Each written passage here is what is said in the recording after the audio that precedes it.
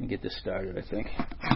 If we're going to understand the unclear, we got to make sure we understand the clear first. Some passages are just tough. Some passages, some things remain just difficult for us to understand. We could perhaps do a class on Bible difficulties sometime, but there's enough misuse of the Scriptures that we do understand or should understand that we need to attend to those first, which is what we've been doing. Been a pretty big week for quoting Scripture in politics. I just don't know that politics is the best place at all to be quoting Scripture. I really don't. I think most people ought to just ignore Scripture altogether in politics, unless there's a specific context where it's being asked for. But to just throw Scripture verses out, even if you're a Christian, is a little bit silly because, first of all, most people, or many people, don't consider Scripture to be the final authority on anything. So why quote Scripture? And the reason why people quote Scripture in politics is it's just like everything else, quite often a way of poking a jab at somebody. That's usually why liberals and conservatives both do it. It's just a poke in the eye of your opponent, of your interlocutor, is to just sort of poke them in the eye with Scripture a little bit. And probably for many evangelicals, when liberals do it, it's more annoying. Not that it should be, but this week was a good example of this. For whatever reason, the Attorney General Jeff Sessions at one point in the recent week or two had said something to the effect that, with respect to the immigration, the big thing in the news is the whole immigration thing, continues to be a big thing in the news, and the question is it right to be taking parents away from children? And this is what's happening to some extent across the border, right? Is if you're caught doing something, if you're caught coming across the border, you're responsible, and you're going to be held accountable for that. Of course, that means taking the parent away from the child, at least for a time. I don't want to discuss I don't want to discuss immigration policy. We could, but this isn't the time for it. So Jeff Sessions says, I could refer you to Romans 13, he says, where the Apostle Paul says you ought to obey the government. Well, the government makes laws for a reason. And then so somebody else picked up on that, and Jim Acosta from CNN asked Sarah Sanders that in a press conference. And she said, I don't know what Jeff Sessions said, but she said the Bible certainly has plenty to say about following laws. And then, so there was a sense, and I guess they're trying to say, but again, why even bring up Scripture in that case? And then Joe Scarborough of MSNBC had to add to the misery by saying, wasn't Jesus Christ of Nazareth the one that said, "Let the children come to me"? So you want to talk about an abuse of Scripture, you know what I'm saying? Well, exactly, and that's why I asked the question that I opened with is how do we interpret Scripture? Is that Scripture interprets Scripture, and it's just plain old silly to bring verses up out of nowhere like that, especially for politicians. And I don't think that. Again, if the question comes up and there's a right place for it, then that's fine. We know that. Okay. So let me be my own opponent's advocate and say, well, doesn't John the Baptist, doesn't he chide Herod saying it's not lawful for you to have your brother's wife? That was a political thing. What's the difference there? Mark, since you had your hand up, we'll let you answer it. I was off on a different thought. Okay, what was your thought? We can get to that. Well, I was just thinking, when the opportunity for quoting Scripture and introducing it into the conversation comes up, the question really comes up in my mind: where do I start? How far back do I have to go? Yes. To kind of set the stage for this to be irrelevant. Yes, exactly. Exactly. It's Herod had Jewish blood in him too, didn't he? Yeah, well, you're still dealing with a theocracy in certain ways there. Yeah, Herod definitely had some Jewish blood in him. So, there's a significant difference there. I don't know why Jeff Sessions had to bring that up. I don't know if there was some question. I don't know if he was addressing Christians. I don't know why he had to bring that up. That Romans 13 says to obey the laws. Government is there for. It's basically there for your good. I don't know why he had to even bring that up. And then, because as soon as you do that, even if you know Scripture, you're opening the door for people who don't, and you're giving people the opportunity to sort of. Why should we put the Word of God out there for people to just abuse when we know they're going to abuse it? Right? Why would we do that? I disagree with you. I'm sorry? I disagree with you. Well, it's okay. You can. I think we should put the Word of God out there as often as possible. Yeah. Let it fall where it may. Yeah. Yeah, I don't agree. I think it's a huge mistake. I think Jesus would agree with me. Wow. Jesus, what do you have to say about this? Don't give holy things to dogs? Okay, thanks. Don't cast your pearl before swine? Oh, okay, thanks. That's another misquoted verse too, by the way. We could talk about how that verse is misused. We never should just, because the Bible isn't a magic. And it isn't just something we should just throw at whatever. If there's an opportunity, I think we can always say, this is what sort of Christian theology embraces. And this is why, I think even a politician could say, look, there are certain things that inform what I do here. One of them is my Christian faith. And one of the reasons why I do this, this, and this is this, this, and this. But I don't think that anywhere and any time is the right time to throw out the Scripture. I just think some places it has no place at all for them. Yeah. Because what good does it do? What good could it possibly do? Yes. In Proverbs it says a word spoken in due season. In due season, yeah. How good is it? Yeah. Good wisdom. Everything is a season and a time. Yeah. I think we should always be prepared with the Word of God, Wally. Don't get me wrong. We should always be ready with that. If there might be a chance to bring it in. So I agree with you. We should always be ready. Is there a place for God's opinion on this? When during Christmas time, at a council meeting that was televised, I actually read the account of Jesus' birth from Luke. And I felt that it was appropriate then.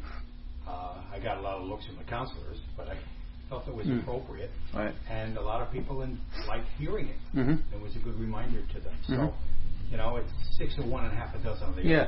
I mean, I don't want to get off too much on debating the merits of using it or not using it, but certainly the way it's often used is wrong. I wanted to give you another example of the way Scripture is so sillily misused. Sillily. There's such a word. That's a good one. So I was there last September. I was running for the Pro-Life Center in Worcester, Our Life, not Your Life Matters, but the Clearway. And it was September, and yet it was 92 degrees at run time. I mean, that is brutal weather to run in, okay? And so we were lining up to get started, and there was this one young woman there, and I could tell she was Pentecostal, and I could tell it was one of the Pentecostal stripes that has a very low view of Scripture and a very high view of what they think the Holy Spirit should or shouldn't be doing. And she said, well, she was worried about it. It's hot and all that. And she says, but the Scripture says those who trust in the Lord, the Lord will renew their strength. They will mount up with wings as eagles. They shall run and not be weary. And that was her promise she held on to while she was running the race. And I thought to myself, what a blatant fool. What a poor, ignorant, uninformed, what a danger, what a horrible witness this woman could be given the opportunity. She might also be very sweet in other ways. But I just thought, wow, what a... And, that's not the best setting for me, because I to my own fault, I have a real low threshold for that sort of magnified stupidity. You know what I mean? Yes. Another good example of that, maybe you're going to mention this, but Philippians 4:13, Evander Holyfield of oh, jeez. I am going to actually get to that verse. Fighting against Mike Tyson. Yes. And he comes out with, their robes when they come out of the locker room and they have the dance and they go forward to the ring. Yeah. And he had a big scripture on the back of his gown or whatever you want to call it, robe, and it said, I can do all things through Christ who strengthens me. Yeah, we're actually going to cover that one today, so I'm glad that came up. But let's start with this one. There's not a whole lot to be said about this, but this is, in the King James Bible, it says, money is the root of all evil. Okay? That's what it says in the King James, and that's just not a good translation. It never was. I'm surprised common sense didn't drive that a little bit further than... Yes. It says money is the root of all evil. That's, I'm sorry. The love of money is the root of all evil. Well, no. Let's see exactly what does it say in the King James. So we got the King James in it. I only have the New King James. I can look it up. I do King James. Would you do a little Bible Gateway action on that? Yeah, do a little iPod thing. Thanks. Look up everything. Ready for the scripture?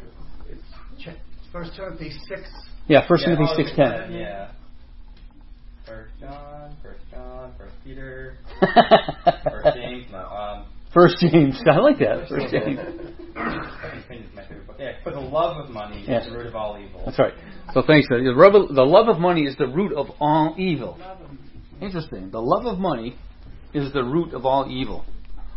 Of course, nowhere does the Bible teach it's wrong to possess money, right? And that it's wrong to have large quantities of money, for that matter. There's nothing wrong with being rich whatsoever. There's nothing immoral about it. There's nothing unbiblical about it. There's nothing at all. And there's plenty of very wealthy people in the Bible. We need very wealthy people sometimes to help fund the work of God, you know, among other things. You know, the King James again reads, "The love of money is the root of all evil," and the King James, as the author says here, seems to suggest that any and all evil, irrespective of what it is, has its origin or root in, quote, the love of money. And I can remember one time when I was in a fundy church, Fundamental Independent Baptist. I also call them fibs. I like that actually better. The pastor made the point of, on this verse, saying, does that mean that rape is the result of the love of money? He says, yeah, I don't know how, but that's what the scripture says. The love of money is the root of all kinds of evil. For somehow then, the love of money is what's behind the sin of rape. And that's just a quantum leap in logic, too. I don't know why we think we have to abandon logic. As if scripture doesn't use logic, it uses something else. If scripture doesn't use logic, I'll have nothing to do with it. It's just a waste of paper. You know what I mean? The scripture is full of logic from beginning to end. And logic, we use the tools of logic to determine what it says.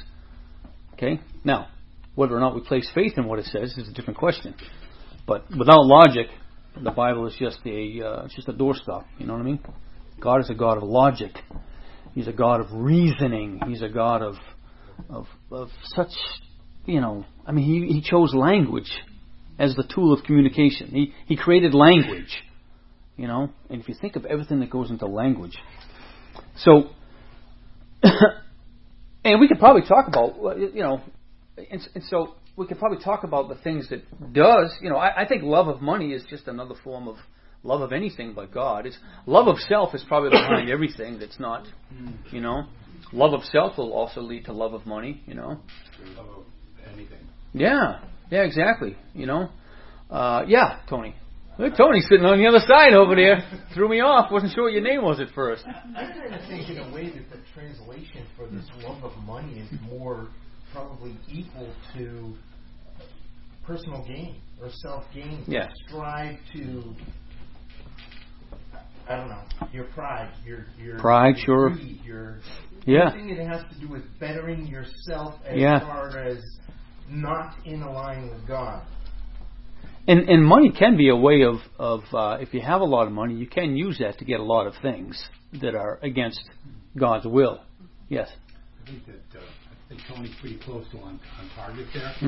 I think that, however, the love of money is, when we love money, we're thinking of ourselves as a form of idolatry. And anything that comes between us and God is idolatry. Sure. So I would agree with money, but there's other things too that we look forward to satisfy ourselves, give us peace and give us comfort and give us satisfaction. Yep. We think that as we look to strive for things, that's going to give us comfort and peace. Yep. And that's when we're putting ourselves ahead of God. Yep. But the verse, you know, literally the verse or better translations are, the love of money is a root of all kinds of evil. It is. We can look at a lot of the reasons. So money is not only a tool, but also money is both for many people is both a means and an end. Right? It's both a means and an end. So if money is a root of all kinds of evil, as there are other things, the love of money could drive us to do many things. Could drive us to be unkind, step on other people, to neglect what's really needful. So I just think there's a big difference there between money is the love of money is the root of all evil, and money is a root of all kinds of evil. The love of money is a root of all kinds of evil. Okay. Isn't the other word avarice that's used? I don't know. I mean, avarice and greed are pretty much the same kind of thing. I've heard that. It may not be in a Bible. Yeah, that would be a paraphrase of some kind, I would bet, because quite literally the word is money, the love of... Well, I mean, avarice could be a single word to describe the love of money. You know, avarice and greed, you know, being synonymous one to the other.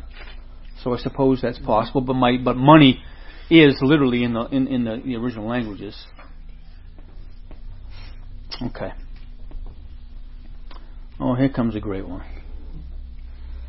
God will not give you more than you can handle. I have heard that so many times from Christian people. It's borderline blasphemy to me. If God won't give me more than I can handle, I guess I don't need God. Right? What do I need God for? If He's only going to give me what I can handle. Right? I mean, God will never give you more than you can handle. And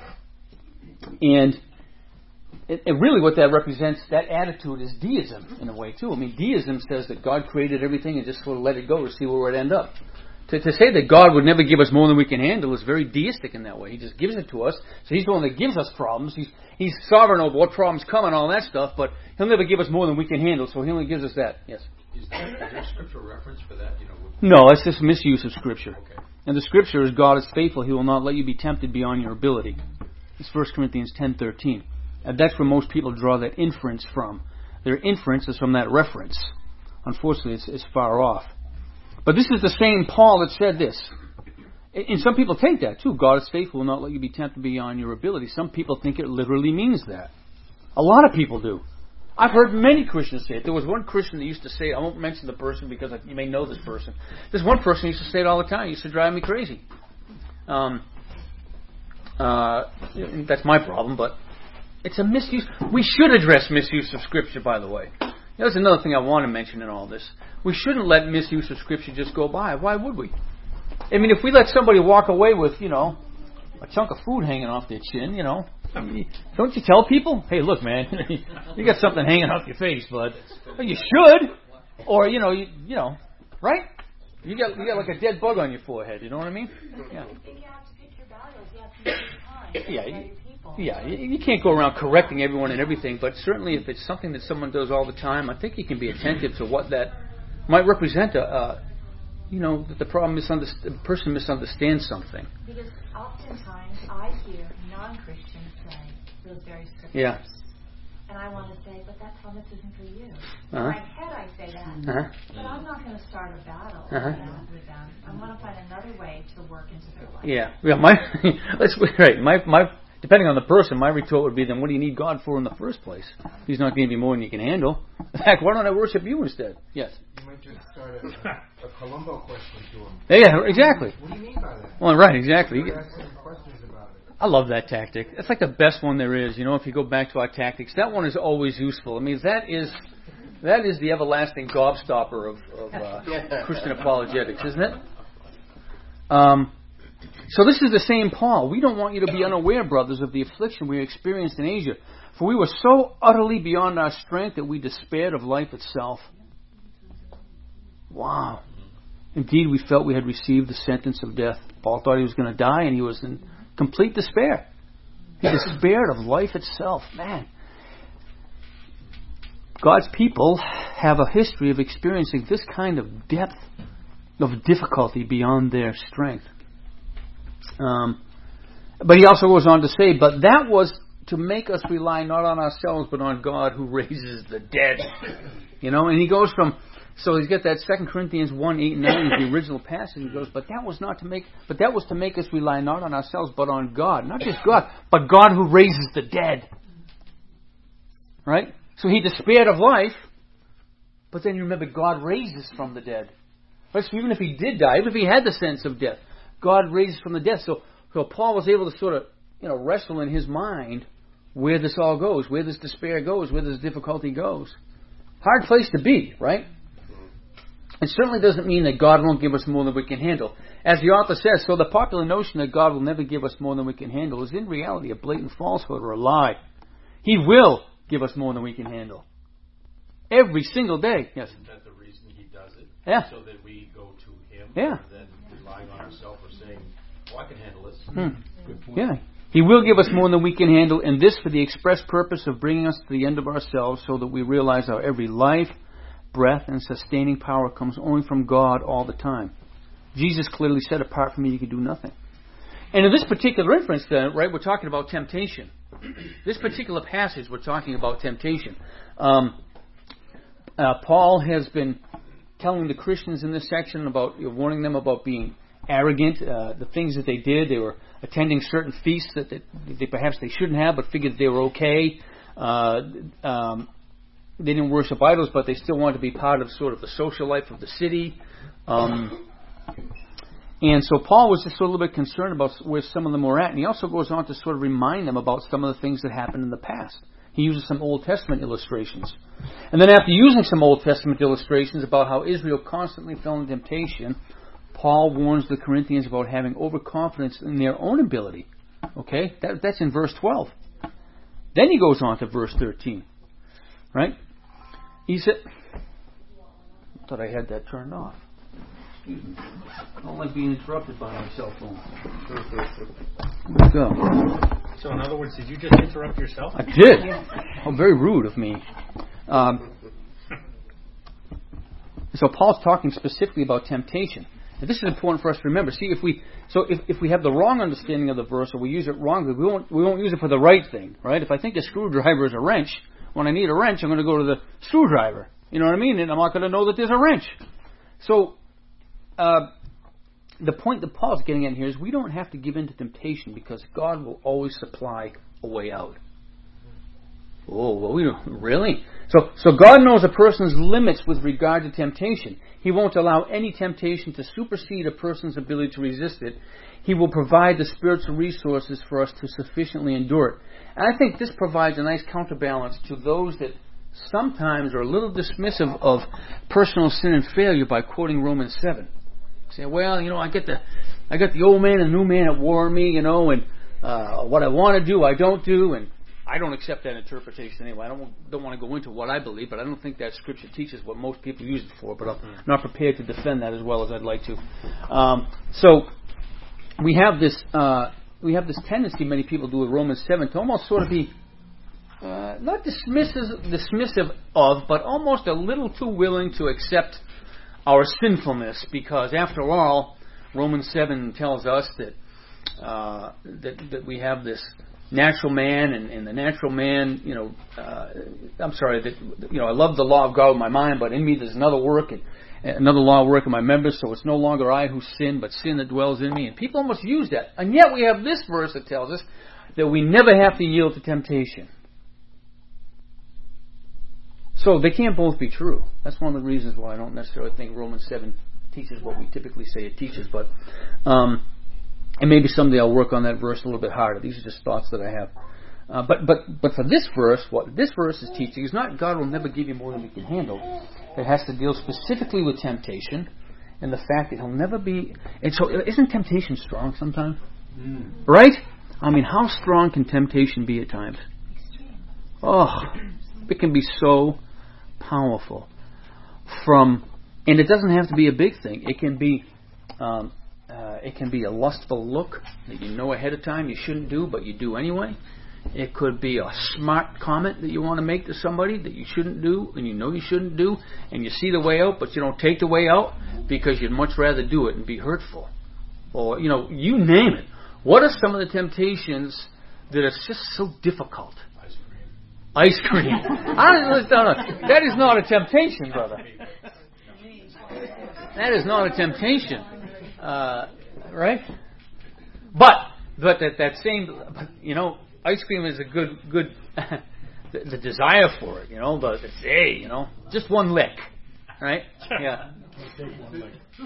There are some things that I kind of think are sins, but other people I don't agree with me or whatever. But I think a lot of times when we defend ourselves against an attack, we really have to be careful how we defend ourselves if that's what we choose to do, because there's an occasion for us to really sin at that point in time. So, like if someone's insulting you, or what do you mean? That brings up, talk about another misused Bible verse: turn the other cheek. Boy, has that thing gotten a lot of bad rap, a lot of bad mileage. I mean, so according to some, you're not supposed to do anything because you're supposed to turn the other cheek. When all that's speaking to is revenge, personal revenge when insult is given. Period. It's a very simple verse that has been. I've heard people, so-called Christians, say that we shouldn't go to war because Jesus said turns the other cheek. One has nothing to do with the other. Okay, if somebody hits you on your right cheek, the only way you get hit on the right cheek is with a backhand, which is a common form of insult, especially in those days. Right? If you get struck on the right side of your cheek, it's because someone's giving you a backhand.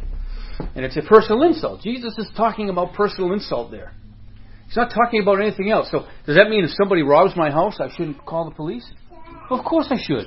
They've committed a crime not only against me, but against society. Does it mean that if somebody... it doesn't mean that you have to sue somebody, but if somebody does something to you that's worthy of a lawsuit, should you not sue them because you turn the other cheek? No, it's of course that's got nothing to do with it. So that's another greatly misused verse. But it does mean if somebody, but this, and every politician needs to hear this, and anyone that likes politics like me needs to hear it, right? Is if you get a slam as a Christian, for example, or you get a slam for your point of view, you don't turn around and slam the person back. You don't repay evil with evil. Right? You leave room for God. I can't listen to that. Find it. I don't even know where to put it. Well, want me to look? Give it to your wife. Where did that phone go? Honey, where's my stuff? She knows where everything is. Yeah. She knows where everything is. It's absolutely amazing. I mean, I don't know. Is anyone else's wife like that? Men? She knows where she can see it once and know where it is. I was just walking in the house the first time with something. Wow. You know what it actually is? It's a divine power to make things materialize where they weren't before. So anyway, I think we'll find as we study misused Bible verses, and there's more of them that we'll cover, that we want to be just so careful to understand what Scripture is truly saying.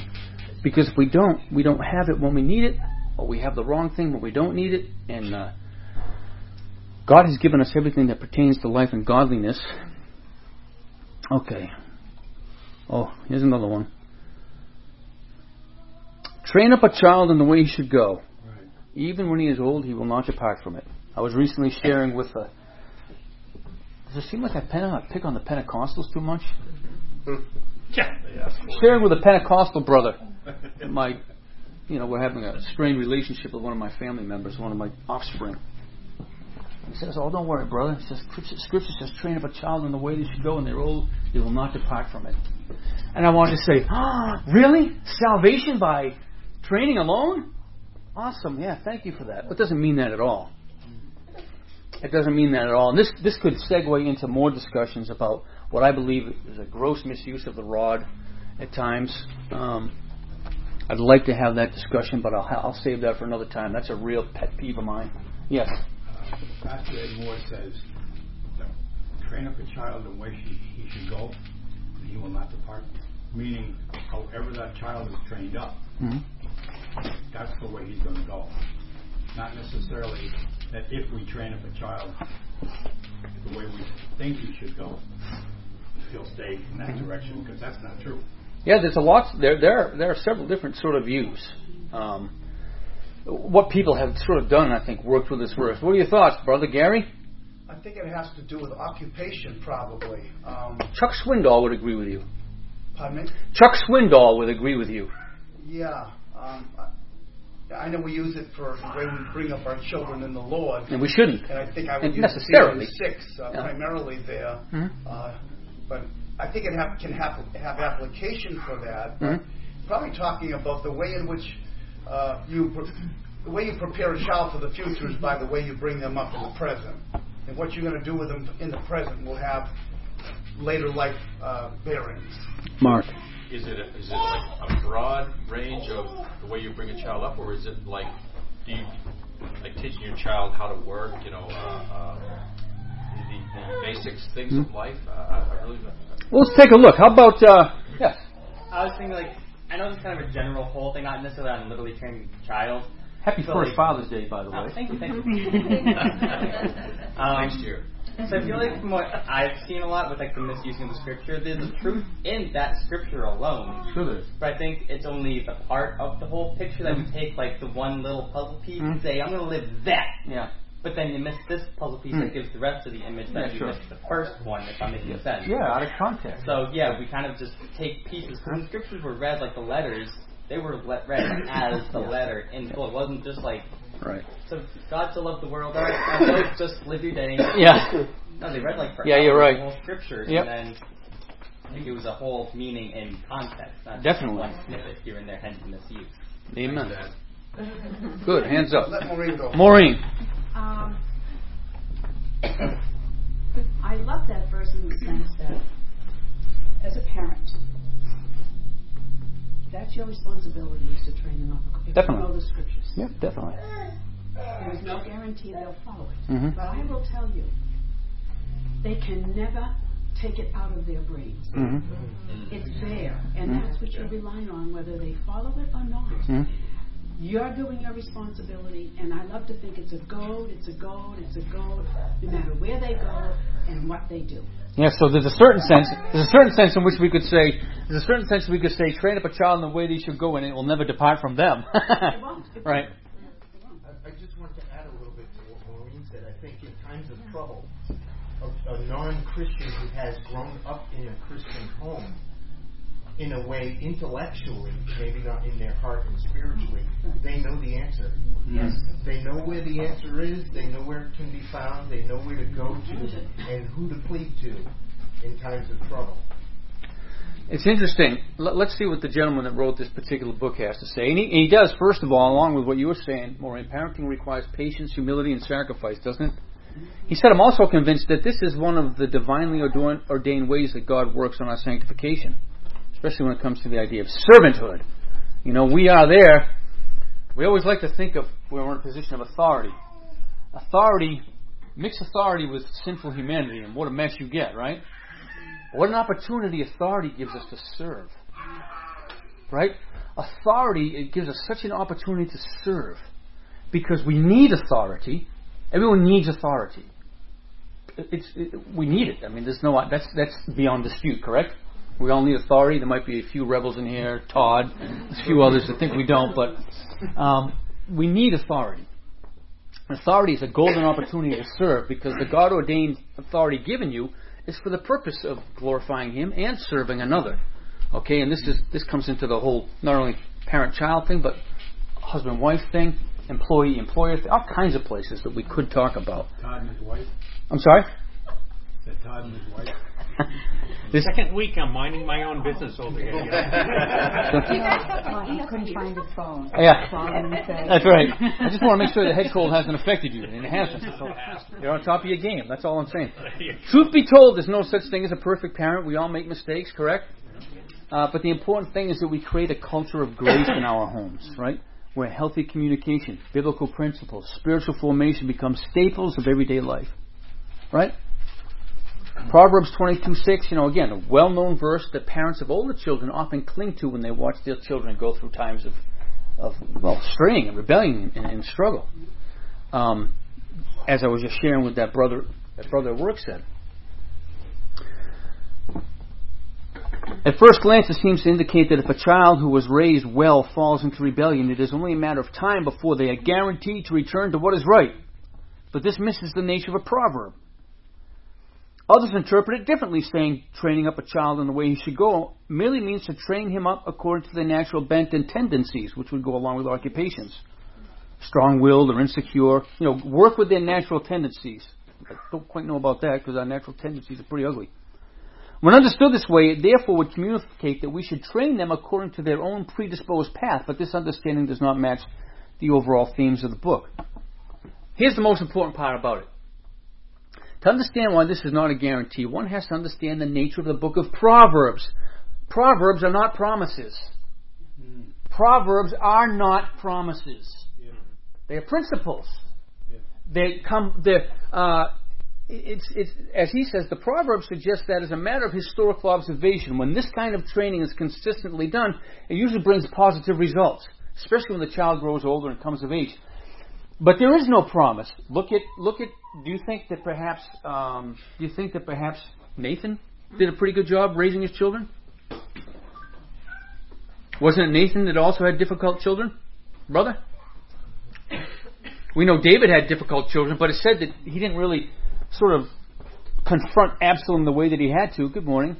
But he certainly must have provided. How could his children grow up around David all the time, not having constant exposure to David's love to go up to the temple and ascend the holy hill and all the Psalms he wrote. You think he didn't share those kinds of things with his children? Right? Do you think that he just completely didn't correct them in every way? So, no, David wasn't the perfect parent. Okay? And he ended up with an Absalom, but he also ended up... who was the other jerk that abused Absalom's sister? Amnon. Yeah. Who was it? Was it Adonijah?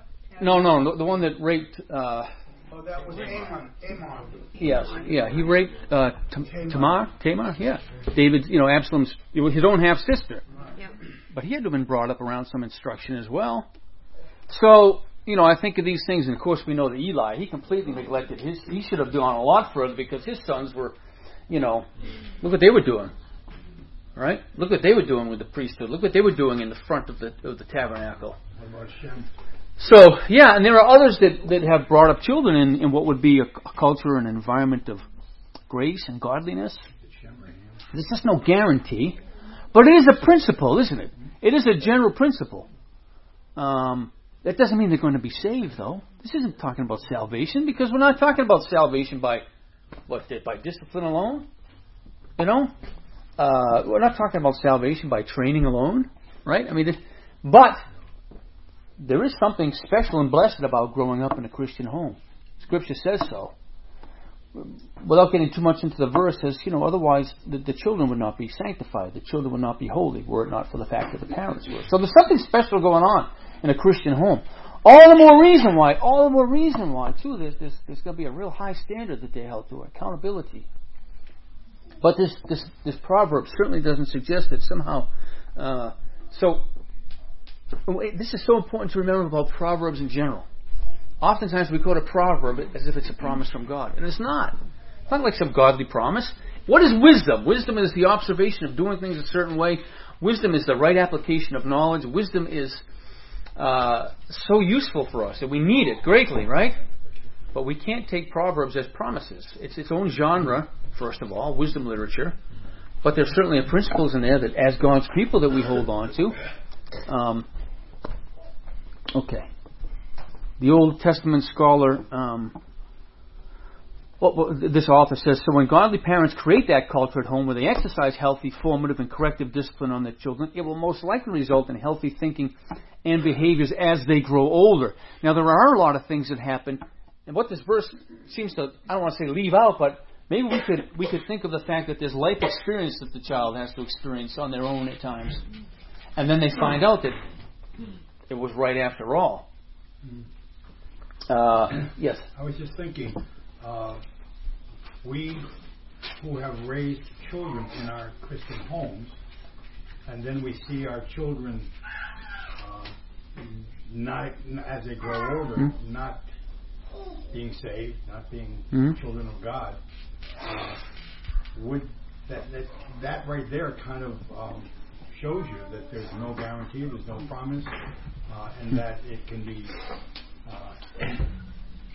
it's not going to happen. Well, there's also the whole, I always keep this in mind too, these particular proverbs are offered within the setting of a Mosaic covenant. There's something important about that. These sayings are brought up within a setting of a theocratic Mosaic covenant. So there are certain things where, it was a very much an if-then covenant. If you do this, you'll be blessed. If you do that. So I think that has a place in understanding what this means as well. I mean, the same thing that talks about, and we could go into part of the ongoing training of a child is discipline and what that means, and the uses and how we ought to understand, as I alluded to a minute ago, rod in the Old Testament. I'm not going to argue whether there should never be physical punishment of some kind, but I would say, in my personal opinion, it's grossly overdone and grossly overused, the Proverbs, to try to make a case for physical punishment. Maybe we'll have a class on that sometime too. That's another sweet spot of mine. But those same things that tell him to if you beat him, he will not die. I mean, you remember that same covenant that said, bring that stubborn child before the elders of the city gate and let him be stoned to death. You know what I'm saying? In the exact same covenant, you got to think very carefully through what's going on. So, Scripture, just like anything, it has to be carefully worked through. And if the church doesn't carefully use it, how can we expect the public to carefully use Scripture? Well, we can't anyway, right? The point is that this proverb encourages parents to train their children, but does not guarantee that if they do so, the children will never stray. First of all, it doesn't mean if they teach them about salvation, they're going to be saved. We can't possibly use it to mean that. Can't possibly. This insight into the form of the proverb is particularly important for parents to grasp when their adult children have not turned out well. Otherwise, the verse becomes a sledgehammer of guilt, a purpose that it was not intended to carry. And on the other hand, we don't want it to become a reason for pride if one's child does turn out well. Very simple. Not a whole lot more that has to be said about it. Last one I want to cover today is I can do all things through Christ who strengthens me. I love the way this guy sets this up in this. A couple of boys on opposing basketball teams brought up in Christian homes. Right? Each one knows a little about the Bible. Each one knows Philippians 4:13 pretty well. And he goes on to say, I can do all things through Christ who strengthens me. The basketball game proves to be a fierce competition. For 4 quarters, the boys run, jump, shoot, and rebound as hard as they can, both fortified by the thought, I can do all things through Christ who strengthens me. But at the end of the day, only one kid in this team will be a winner. And on the way home, they'll each stare out their car window and have 2 completely different thoughts. One will tell himself, God is awesome. He really does give me strength. What an awesome God. What a game. We won. The other thinks quite the opposite. Where was God when I needed Him today? I guess His strength is not as strong as I thought. What a joke. Right? So if this verse were true, the way it's being applied there, or the way that, what's-his-name had it on his boxing robe when he came out of the thing. I can do all things through Christ which strengthens me. Yes, Tony? I think it's taken to mean what I want to do. Oh, sure. Yeah, but it's not what I want to do. It's what He wants me to do that He will give me strength to do. And it is the nature of man to take what God reveals and put it to his own purposes and effects. Yeah, Gary? If I'm not mistaken, there's 2 prominent players in the NBA, and their teams play against each other. Mm-hmm. And both of them have on their sneakers Philippians 4:13, and their opponents to one another. Yep, absolutely. A lot of us, I've heard people say, a lot of us like it. There's nothing wrong when people come out and say, yeah, did you see after NASCAR that guy came out and gave glory to Christ, But it's always when they win. Did you ever see someone, maybe you have you ever seen someone that lost a sporting event or something come out and say, I just want to give thanks to my Lord and Savior Jesus Christ? Have you ever seen that happen? Then maybe we ought to tame our response a little bit to those that come out and do so. I want to give glory to my Lord and Savior Jesus Christ, Why? Because you want a game? I mean, that's great. You can thank Him for your abilities and skills and talents, but depending on who does it can come across very cheap. I want to thank my smoking hot wife for making such a great meal for us today. It's just, you know what I mean? But there's nothing wrong with giving glory to God. I just think that most people don't have a context for that. So, when someone in sport, an athlete comes out and says something like that, it's great to us Christians who hear it, because we love hearing the name of Jesus.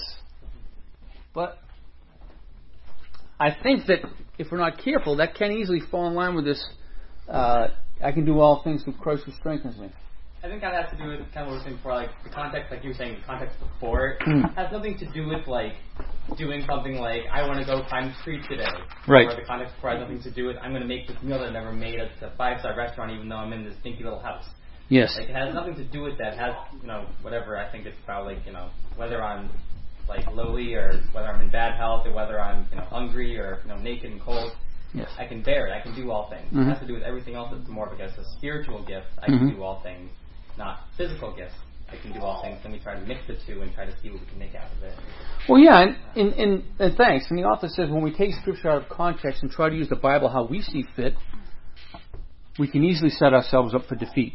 In fact, we can become so disillusioned with God that we practically shipwreck our own faith because He's not meeting our expectations. Now, we should develop certain expectations in Scripture. Everywhere where you see hope in Scripture, I think we could probably plug the word expectation in. I really do. Because I've mentioned before, hope, the way Scripture uses hope really is, anticipatory expectation. It's not, I hope it doesn't rain today. It's not like it could go 50-50 either way. Our hope is an expectation.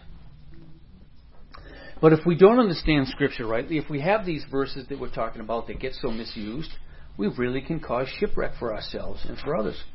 Even the verse about training up a child, if that was applied the way some suggest, then we would just feel terrible. We'd feel terrible. I mean, none of my 3 children would have a problem my saying that none of them right now really are sure about the whole Jesus thing.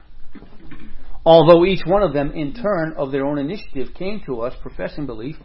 Kim and I decided ahead of time we would never even strongly suggest they get baptized. Each of them came to us in their own timing. And at least 2 of them, at the time, I was greatly surprised by it. But out of the 3 of them right now, none of them would really demonstrate any sort of, or they wouldn't. And again, they would have no problem saying this themselves, is that they don't think that's, they're not sure, they're not this, they're not that. So should I have done devotions, more often? Should I have done this more often? Just back right off that, man. Just back right off that. The devil's standing behind that one. Yes? In the context of Philippians 4, Paul says, I've learned in whatever state I am. Yes. Therewith to be content. Yes. I have learned how to be abased. Yes. And I've learned how to be abound. Yes. And that in the next verse, now he can say, that's right. I can do all things through him who strengthens that's me. Right. Better way of understanding, I can do all things through him who enables me to endure. Yes. All things. Yeah, absolutely. I can. It's not much. I can be a Christian in all circumstances.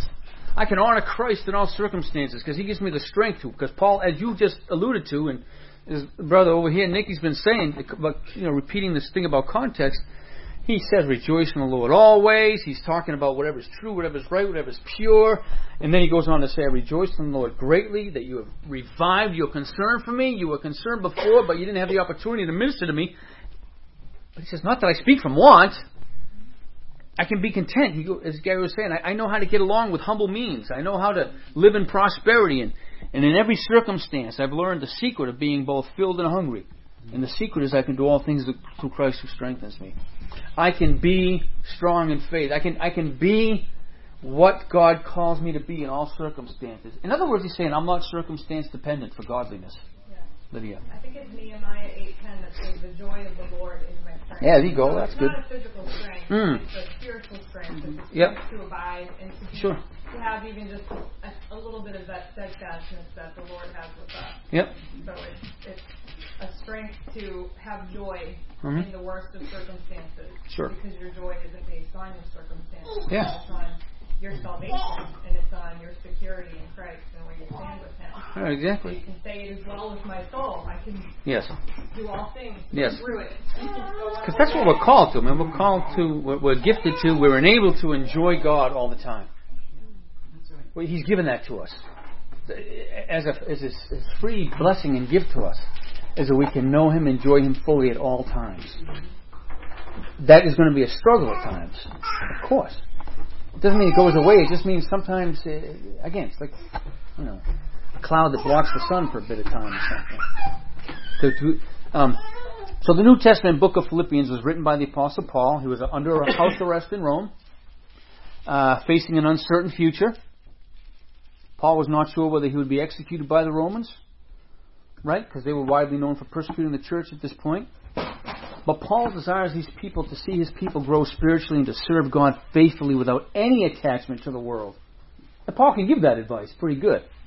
And he wants them to be unified, experiencing the joy that's found in Christ. In fact, the words joy and rejoice are found no less than 16 times in the book's 4 chapters.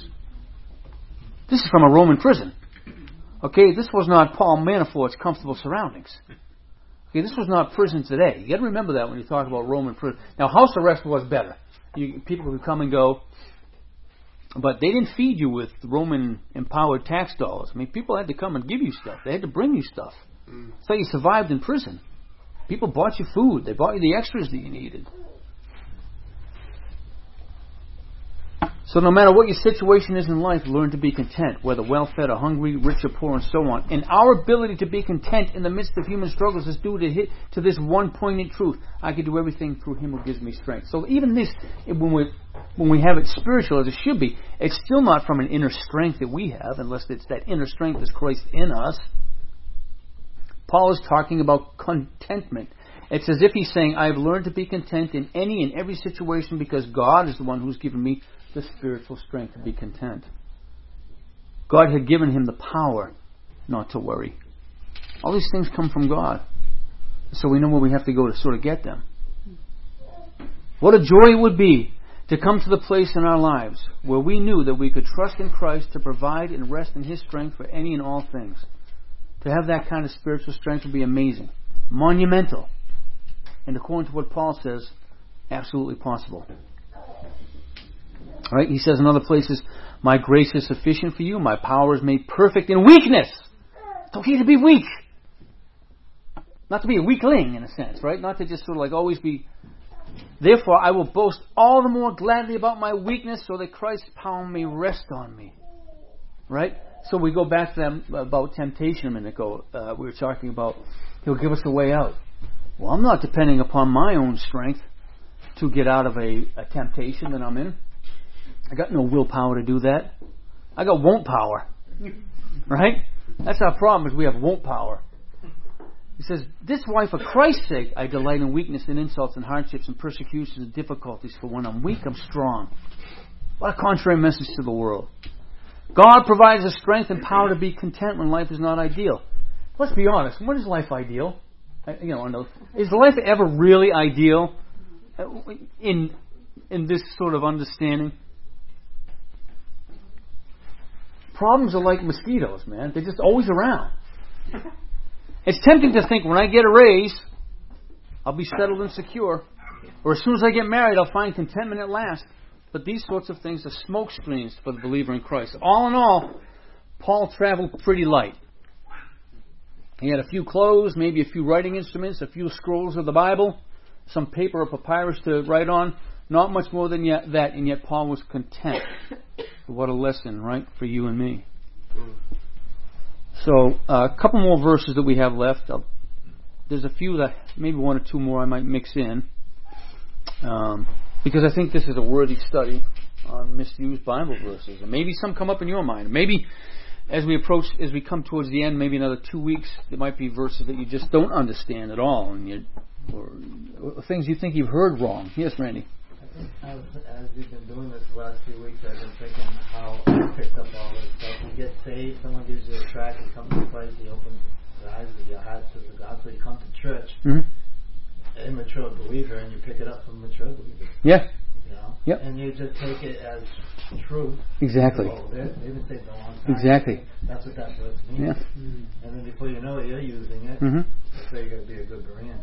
It's so important to know what Scripture says and not, that's why Paul didn't get all hung up on what other people taught and said. And not that they weren't speaking truth. I'm sure Apollos was speaking truth and Cephas was speaking truth and this one and that one. Right? People were becoming followers of different teachers all the time. Good lessons in that too. But yeah, we got something we're passing on to others. People, they say more is caught than taught. I suppose there's some truth to that. People pick up on those patterns of behavior and words and apply them in a wrong way, but probably secretly spend a lot of time wondering why it never seems to be so. How many times, this is one of the great dangers of misusing Bible verses, is the quiet discontent that a Christian can live with, hearing this verse spoken about this way all the time, but never experiencing it. Maybe it's because that's not what people say it is. So, we have a huge responsibility, We are not, as so many are, as Paul said, peddling the Word of God.